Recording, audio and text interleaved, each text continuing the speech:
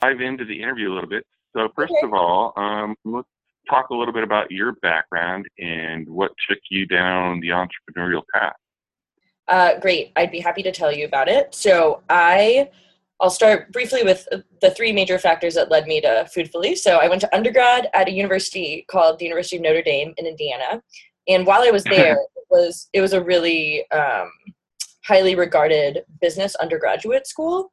And I had a lot of friends who did business as undergrads. And I would see their classes and I would see that they would be trying to like develop products. And I would occasionally like casually get involved and think to myself, like, this is Mhm. kind of fun. Maybe at one point I should think about doing this at some, just tangential to being a scientist. And that was as far as it went at that time. But I was grateful to be kind of exposed to it and exposed to the way that like young adults are taught to think about it. And then I did a Mhm. year of service so I was a Jesuit volunteer on an urban farm that was exclusively staffed by homeless individuals, many of whom were struggling with addiction or mental illness. And I did that in St. Louis. And we would sell our produce and we would also sell value-added products. So we would take herbs from the farm and steep them in olive oil, or we would create our own cards out of flowers that we would press and do stuff with. And so one of the goals of the person who manages or helps manage the program is to not only develop therapeutic activities for the clients to work on, but also to try to make a little money. And so it was actually part of my job to try to create new value-added products to make money. And that was that was like a very small part of my role, but it was kind of an exciting part of my role. And I kept recognizing that, like, hey, I kind of like to do this. And by the time I got to grad school, so I went to grad school at UC Davis, I'm a plant pathologist. So I was working on a graduate degree in plant pathology. And as I was working on it, a competition for a food or agricultural idea kind of came up in one of my many, I guess you could say, like, just like I'm just subscribed to a lot of different like listservs on campus. And that came up one day and I thought to myself, I've kind of had a fun time with this. Maybe I should give that a go. And I had a few ideas and I ran them past some friends of mine. And it seemed like one of them was a decent enough idea to enter with. And that idea was Foodfully. So, so just a little bit of experience casually with entrepreneurship. And finally, the right opportunity at the right time led me to do Foodfully. Very cool. Was that program at UC Davis? Was that one of the venture catalyst programs, like Big Bang? It wasn't actually. It was, and I don't believe that this prize exists any longer. It was called the Agricultural Innovation Prize, and it was sponsored by the Buffett family, like Warren Buffett's family. Oh And wow. it was held at the University of Wisconsin. And it was a unusually aggressive competition because they gave away roughly $200,000, I believe, in prize money, but there were only about 20 competitors. So that was just like a very high. If you won really big, because they only gave away 5 prizes, but you also had a pretty decent likelihood of winning if you were selected to be a finalist. And Mhm. additionally, in addition to like the large purse size, they also required you to incorporate if you made it to the semifinals or the finals. And we did. So that kind of really accelerated Foodfully in the beginning because we had a legal entity from the very beginning, which a lot of people don't have. And there are pros and cons Yeah. to starting a company at the very beginning of your idea before you even have a prototype. And I'd be happy to talk about those. But we did have to start a company, and that made it very real for us when we weren't necessarily anticipating that it would be. So. Mhm. So why don't you tell people who don't know what Foodfully is? What's the brief pitch about what Foodfully is, what problem it's solving, what you're addressing? Sure. So at Foodfully, we build software and hardware to eliminate household food waste. So American consumers throw away 25% of what they buy of any food from farmers market, from a grocery store. And it's mostly because they either forgot about what food items they had, or they're not really sure how to cook something they know they have. So what Foodfully does is we link with your loyalty card so we can track your purchases automatically. We send you notifications before your food may go bad so you don't forget about it. And we connect you with cooking tips, recipes, and the location of a nearby food bank so you know how to either cook or donate your item. Very cool. And so when did this start with that program you were just talking about? When was that? So that program was announced in late 2013 for 2014, and we entered it in 2014. But the way the idea for Foodfully came to me, and the reason why it struck me at like just the right time, was that I was doing my master's degree on so I'm a plant pathologist, so I study diseases of plants, and I was working I was working on a fungal disease of wine grapes.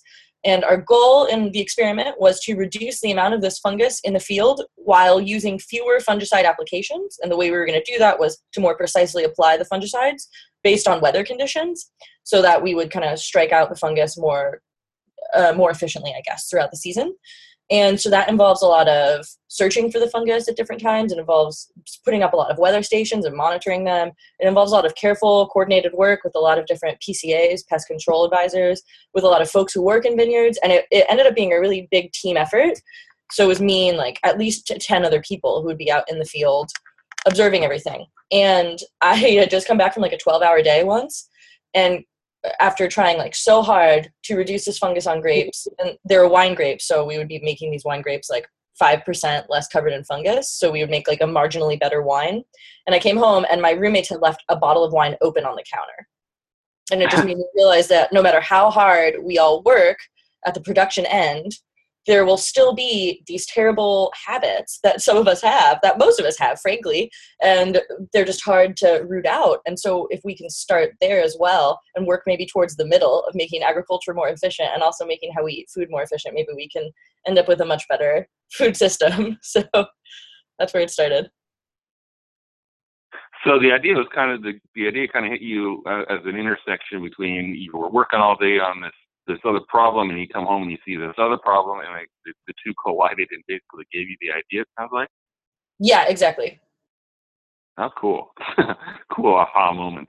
Yes, indeed. So how has the development gone? What did you do to validate that you had a market for Foodfully? These are all really good questions that for us were actually a little different, because our development cycle was kind of different from our validation cycle. In the beginning, when we didn't really have that much funding, we validated with a variety of surveys, with talking to our friends, with talking to people involved in the food waste world to see where the gaps were, because we wanted to make sure that not only did we have a market, but we had a fairly open market at the time. And we noticed that in our quest to reduce food waste, there weren't that many household-based solutions. So we knew we wanted to start there. For better or for worse, because as you know, consumers are kind of a hard market to crack. But effectively, through using a variety of different surveys, through talking to people, and through doing a lot of market research of what had a market already built and what didn't, we kind of arrived at the fact that a software-based solution with hardware that we would eventually introduce would be where we'd want to start, going directly to consumers, and then maybe scaling up to work in commercial kitchens or in kitchens or break rooms in large corporations, or kind of a middle ground that doesn't ever really get a solution. So I mean, just your generic, like we partnered with the UC Davis, like some MBA students there who were working on a project, and they did a whole like 200-page write-up on the markets for us, which was really wonderful. They did that like in conjunction as a project. They were awesome. We did our own market research, and then obviously just like talking to people whenever we could.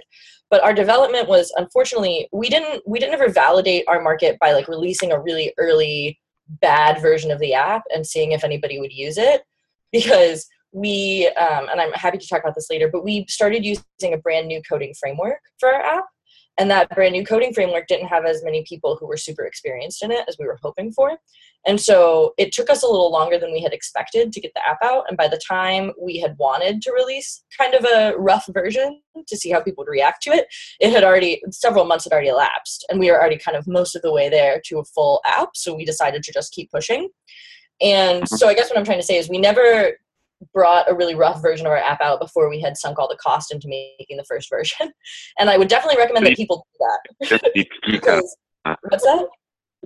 You didn't do the standard MVP, minimum viable product out there and get the reaction. You developed kind of a more fully developed product. Exactly. Our MVP was our first product. Like our MVP, like we beta tested several times over several months over the course of this year, but we never like released that out publicly. So I mean, we did do some beta testing. I would just encourage people to use an even rougher version than what we used for beta testing, because it took us probably months longer than it would have taken a person who just made a really rough version, kicked it out there, saw what people liked, and then improved from there.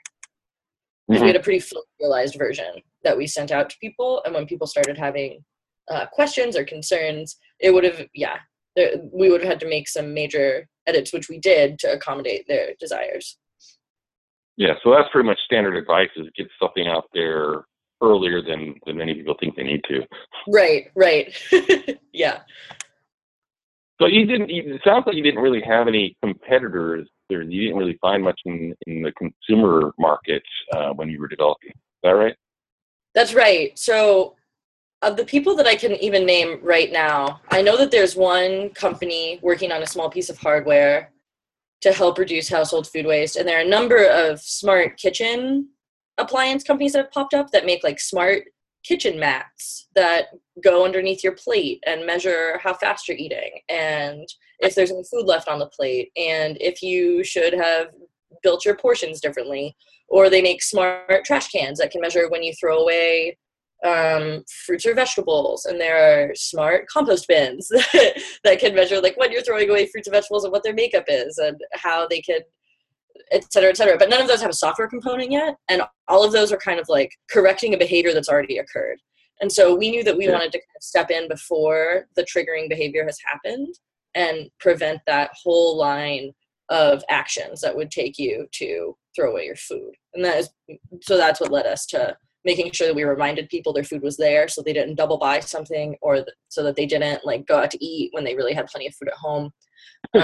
As well as showing them how to cook their foods. Because for some people, if you have a whole bunch of cilantro left and you already made your salsa for the week, you have no idea what else to use that for. Like, you don't commonly use cilantro. So showing people how to freeze things or make salsa is a big part of what we want to do in our app. So yes, so there are definitely competitors in the food waste world, but not exactly operating in the same spot, especially in a household that we are. Yeah, and I saw you pitch at 1 Million Cups a couple of weeks ago, and you mentioned that some of the big, like, appliance makers are maybe incorporating some of the same ideas into their product, their fridges, but that's like a major appliance purchase versus what you've got. Right, exactly. And we definitely design Foodfully for people of kind of my era. I guess you could, I mean, I'm a millennial, I suppose, if you wanted to loosely define that. And millennials, as you probably know, have like less purchasing power at our age relative to our parents. And we certainly aren't buying our own homes, and certainly not buying our own fridges to put into the places we rent. So we are not necessarily going to be the first adopters of smart fridge, though in some cases, millennials are big wasters. So I definitely want to appeal to them. Yeah. So what stage is Foodfully at as far as your development, your funding, your growth? Great questions. So right now we've launched our public app product, and we have a prototype of a small piece of hardware that we are actively pursuing the further development of. So I guess you could say that we're in a nice spot in terms of growth. We're hoping to increase our consumer user base of our app over the next few months. And we're hoping to bring in some more. So the way that Foodfully monetizes currently is we have sponsored recipes inside the app. And we also have for you to sign up for like affiliate programs. So you can sign up for a meal delivery kit if you'd like to try one through Foodfully, or you can sign up for like a box that can deliver you new cooking supplies every month, like things like that. Partnering with existing businesses that send things like that, and you can sign up for them through Foodfully. So we're working on introducing more and more of those into the app while still making it a very highly usable experience. So improving the monetization right now. But what we've basically so far through funding, we've raised about $60K, which we have spent almost all of to build the app, pay the folks on our team for their time, and pay for all the necessary fees that come along with running a business. And so I guess, now we're just looking to make sure that our app can bring in some revenue, that we can bring in more consumer customers, and then scaling up and actively pursuing our hardware is next. Are you looking to get into any kind of accelerators or incubator programs? So we have been very fortunate to have been involved with incubator programs from nearly the very beginning of Foodfully. We've been incubated by Davis Roots since late 2014. And so Davis Roots is a small incubator in Davis. We've also been involved with the wonderful folks on campus in the UC Davis GSM. And we've also been incubated by one incubator that no longer exists. That was a part of a legal firm in the Bay, and a large incubator called Plug and Play. And they have like 6 different verticals, and they incubate like 35 companies with 2 classes a year in each of those verticals. So we just got done with an incubation period there. So effectively, we've had a lot of different experiences with a lot of different types of incubators, and we know what we're looking for right now. And what we're looking for is always advice, especially on the hardware front, and further funding. And so whenever we find an accelerator or an incubator that lines up with those goals, so really good advice from a lot of people, on the ground, or any amount of money that's not necessarily a huge amount of equity, we would be interested in that, and we're planning to take it. So we are applying to some incubators that offer those options. Okay, cool. So you mentioned some of those incubators. Are those some of the big wins or milestones that you consider you've had so far? Those are great questions. So our greatest milestones, I would say, we're releasing the app on November 19th. That was our first version. And then we released our second version yesterday, December 22nd. We're on roughly a month-long release cycle for new features or just any new feature that someone asked for. So that was our biggest milestone, I would say. But other great milestones were the first amount of money that we won from the UC Davis Seed Fund in June of 2014.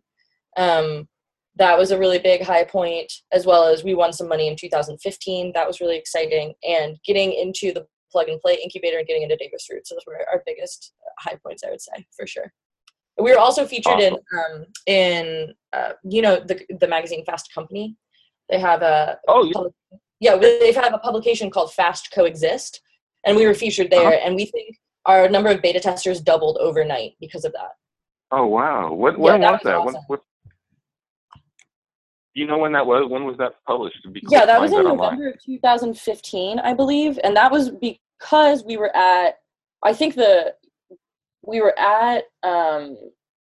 me while I try to remember this. Also, if you'll excuse me for 1 second.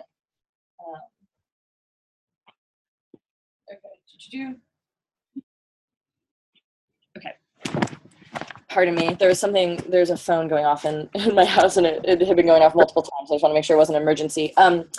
So we were asked to table at TechCrunch Disrupt, which is a large startup launching event in the Bay. And we were asked to do that because I gave a pitch at the acceptance ceremony for the Big Bang competition in 2015, and there was a reporter from TechCrunch there. And so she asked me if I wanted a free table, and I said yes, and we got the table, and then we met a reporter from Fast Coexist. And so that was exciting. And we were also going to another, I think actually she might have noticed us from another clean energy conference at around the same time that we were a part of. That might have actually been the conference where we met, but or were introduced, I suppose. And so basically a lot of opportunities flowed from one single pitch for the UC Davis Big Bang competition, and it led us to several conferences later in the year that we also got a lot of really nice press from. So that was awesome.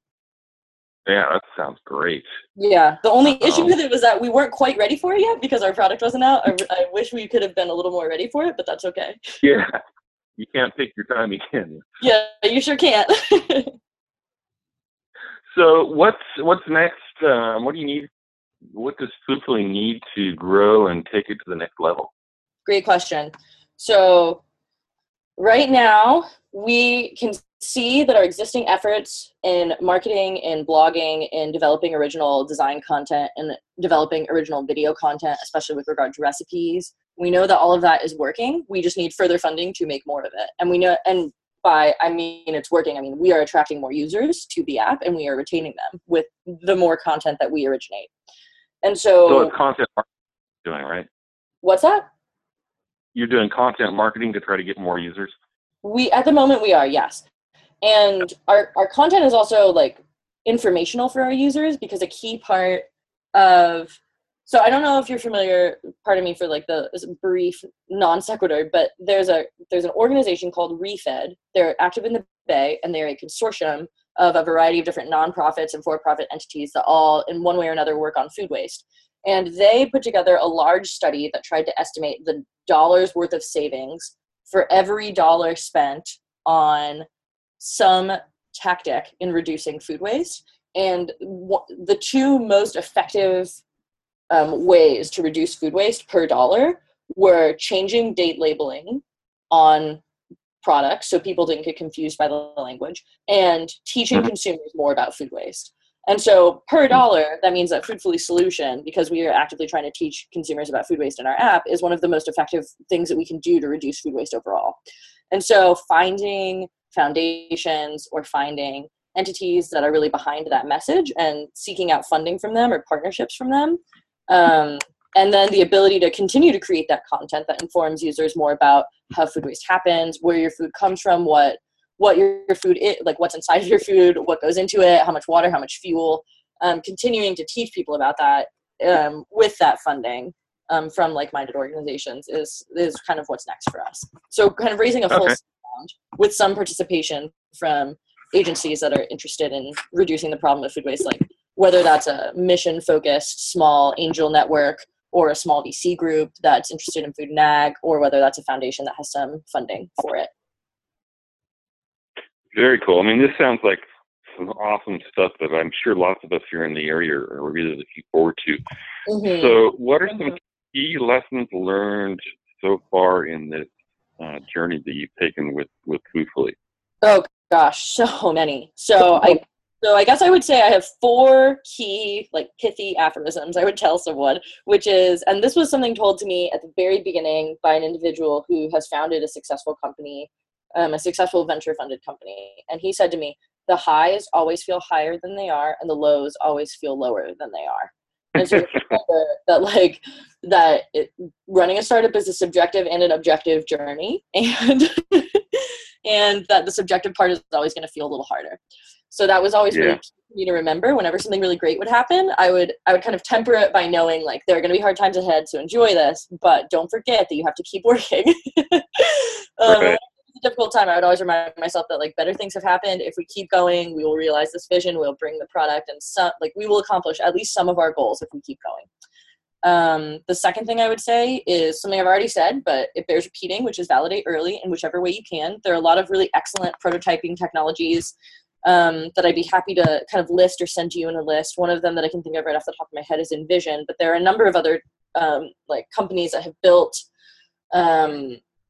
so they'll give you like a Google Doc or like a Google spreadsheet, and you can enter a bunch of information in it, and then they'll turn that into an app interface. It's kind of rough looking, and then someone can sit at your computer and kind of play with it or tell you what they like and don't like about it. And it's a really, really quick way to prototype what your app might look like and how people might interact with it, because they can point and click and like move cells around. And that's a really nice way to try to validate an app early. Any other things, like, so we have a piece of hardware that I haven't talked too much about, but our hardware is basically a smart light bulb that would go in your fridge. It can just like screw into the same spot that your light bulb fridge is in, or your fridge light bulb is in, sorry. And it would measure temperature, humidity, light, a couple other factors to try to determine when food in your house is going to go bad, rather than us just kind of estimating based on where you live and what time of year it is, and just like sending you notifications based on that, or just based on, right now it's based on even looser commentary, just like general ranges when food goes bad. So so effectively we would be able to build a gadget that would be connected to your food specifically. And what way you can prototype that early even is you can so making a really good Kickstarter video costs upwards of like $15,000. But what you can do is set up a website and place a page for pre-orders of your piece of hardware and see if people are interested in ordering it. And just like drive a little traffic there organically, do a little basic SEO, and see if people even enjoy it. So there are ways to even validate a hardware idea that are really quick and so the third thing I would say is use the simplest and easiest technologies to start to prototype your work. As I mentioned earlier, it's not only important to validate early, which we tried to do, but we used complicated technology to do our validation. So our app was written in something that was kind of a brand new series of packages from JavaScript. And that meant that not a whole ton of people were super experienced with it, and that we had to kind of look really hard to find our team members, or that we had to teach really experienced individuals how to use this, and maybe their experience would have been better used on the things they had experience with. So making sure that you don't squander your just making sure that your innovation lies in what your product does and not all the background work that it took to make the very first version of your product is important. And then I guess the fourth thing I would say is think very carefully about whom you want to hire. There's a really great book called Who that I read, which was kind of instructive on what it means to not just go into an interview blind and like looking for like a perfect fit. It teaches you kind of how to develop the questions and how to develop the format to make sure that all of your possible questions about a candidate get answered, and that you just don't go into it kind of blind. But it's really important, especially when you're a young company, especially when there's a lot of uncertainty in how much you can pay individuals or how long the position is open for. It's really, you got to be really frank. You've got to be really honest. And you've also got to be really kind of accepting of where people's limitations lie. I mean, right now, everyone at Foodfully has another part-time job at least, if not a lot of people in Foodfully are PhD students or candidates. So we're not only recognizing that you have high expectations of everyone on your team, but also recognizing that to survive, we all have other obligations. This is very important. So just think very carefully and be very honest about how you're doing your hiring. Is cool. My last Good tips. Yeah, no problem. So switching gears, I always like to kind of switch gears at the end of the interview to kind of get people's feedback, entrepreneurs' feedback about the startup community here in the Sacramento area. I know Davis, you're in Davis, which is a little bit removed from Sacramento. But what's your feel about the state of entrepreneurship here, and maybe especially from a female perspective, female founders? Sure, I'd be happy to share. So when I first started coming up in the area, there was the landscape for startup assistance looked a little different. SARTA was active then, and now SARTA still lives on, but in its individual verticals, kind of dispersed throughout the area. But at the time, it was kind of a centralized entity that was really high contact and really, really wonderful. I met with the SAC Angels. I knew the folks at Velocity Venture Capital, which has since been renamed, I believe. And Impact Venture Capital, I believe, is what they're called now. And I knew the folks over at Valley Vision. And only some of those entities still look the same. I was really grateful for all of those entities are extremely encouraging. At least they were. And they were all like very, very interested and invested in the success of everyone that they met. And that was really wonderful to feel and be around. In terms of like the gap between going to one of these entities and getting lots of really great advice and then getting just enough money to make your product good enough to go to one of the local angel groups, like that step was missing in my perspective for me. I don't know if it was missing for lots of other people. It may not have been. But there's always kind of a spot where there's so many wonderful incubator resources for brand new entrepreneurs who have tons of questions. But then when it comes to like, I've isolated my market, I have this semi-done prototype. I'm realizing that I may not have the type of runway that I need. I may need like 50K in some way or another to make it to a full product so that I could go in front of angels. Like, how can I accomplish that part? That part is just, I think that's a kind of interesting and hard to find in many environments. And it was a little more difficult. Yeah, it was a little difficult for us to find. Thankfully, we did get some follow-on funding from one of our incubators in Davis, so that was awesome. But yeah, and again, Sacramento wasn't like my main startup scene. I was definitely focused on being in Davis, and then we were a part of an incubator in the Bay, so we were kind of bouncing between the two. But I will say that, I mean, the folks there are really wonderful and really invested in you. And I was connected through SARTA to a number of people with experience in the grocery industry or in the food or ag tech industry, and that was fantastic to get advice from them early. Cool. So, anything else you'd like to share with the Sacramento startup community? So I would say, the only other things I want to say, I guess, are it's pretty low cost to get started in the Sacramento area, and there are really great legal resources in the Sacramento area. So those two things are really attractive for folks who might want to think about starting stuff, especially scientists coming out of UC Davis. Because I know, I personally know from even my department where I was working in UC Davis, I did have one other person start a company, and he was incubated immediately in the Bay. And so trying to find and determine how those resources, where he could have found those resources in Sacramento, or how we can build the capacity to host those resources, because he had a biotech solution for ag, and there wasn't the necessary like lab-based type of incubator in the Sacramento area for him to go to. So seeing if we could either build that into UC Davis with a collaboration with some group from Sacramento, or just there is certainly some types of capacity that like Sacramento doesn't necessarily have that might require long-term investment to build, to keep certain entrepreneurs from UC Davis in the area. Is the only thing I can think of. I did notice that you said, what can we do here to improve the rate of female entrepreneurship? And I guess I'd just like to kind of point out this disconnect I've noticed in several interviews and surveys I've read assessing the state of like female presence in the development teams for large corporations, or female entrepreneurship presence. And I think that it kind of notes that on the whole, I've seen several articles that I can try to cite and send you that basically say that a lot of men seem to think that there are not enough women entering the pipeline, even from a young age. Like there aren't that many women starting to code. There aren't that many women really interested in business, et cetera, et cetera. And then from a woman's perspective, a lot of them do agree that that is an issue, but a lot of them also say that for the women who exist already, who are coding, who are trying to develop their own businesses, there aren't that many follow-on resources for them, or they don't necessarily get foot in the same doors. And so there does seem to be this disconnect between how can we improve the pipeline. Everyone acknowledges that's important, but like women especially want to be heard that we are here, at least some of us are here, and we may not make up more than 20% of the room, but we're still here, and it would be great to see more of us who are mentors, to see more of us who are investors.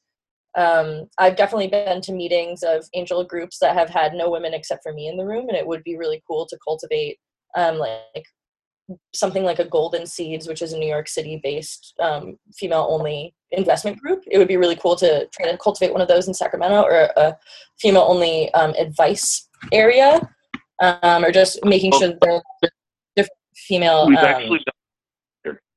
What's that? It's funny you say that, because we actually have one planned here. I don't know if you're aware of it. There was what is it? Sacramento grant. So it's a project that started in LA, and a woman named Nancy Perlman started a project called the Elevate Project, and she won a grant to bring that to Sacramento. So do you know who Tracy Seville is? I don't know who Tracy Seville is.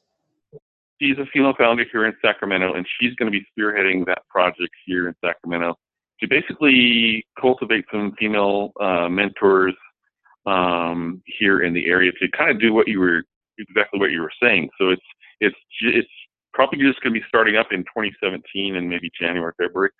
So stay tuned on that. I think we'll see some good stuff coming out of it. Awesome. That's really great to hear. I know that there were some really great individuals. I can't recall her last name at the moment, but there is, I think it's in Placer County. There was a startup founder named Kate, and she does Kate Dyer, probably. Kate Dyer, yeah.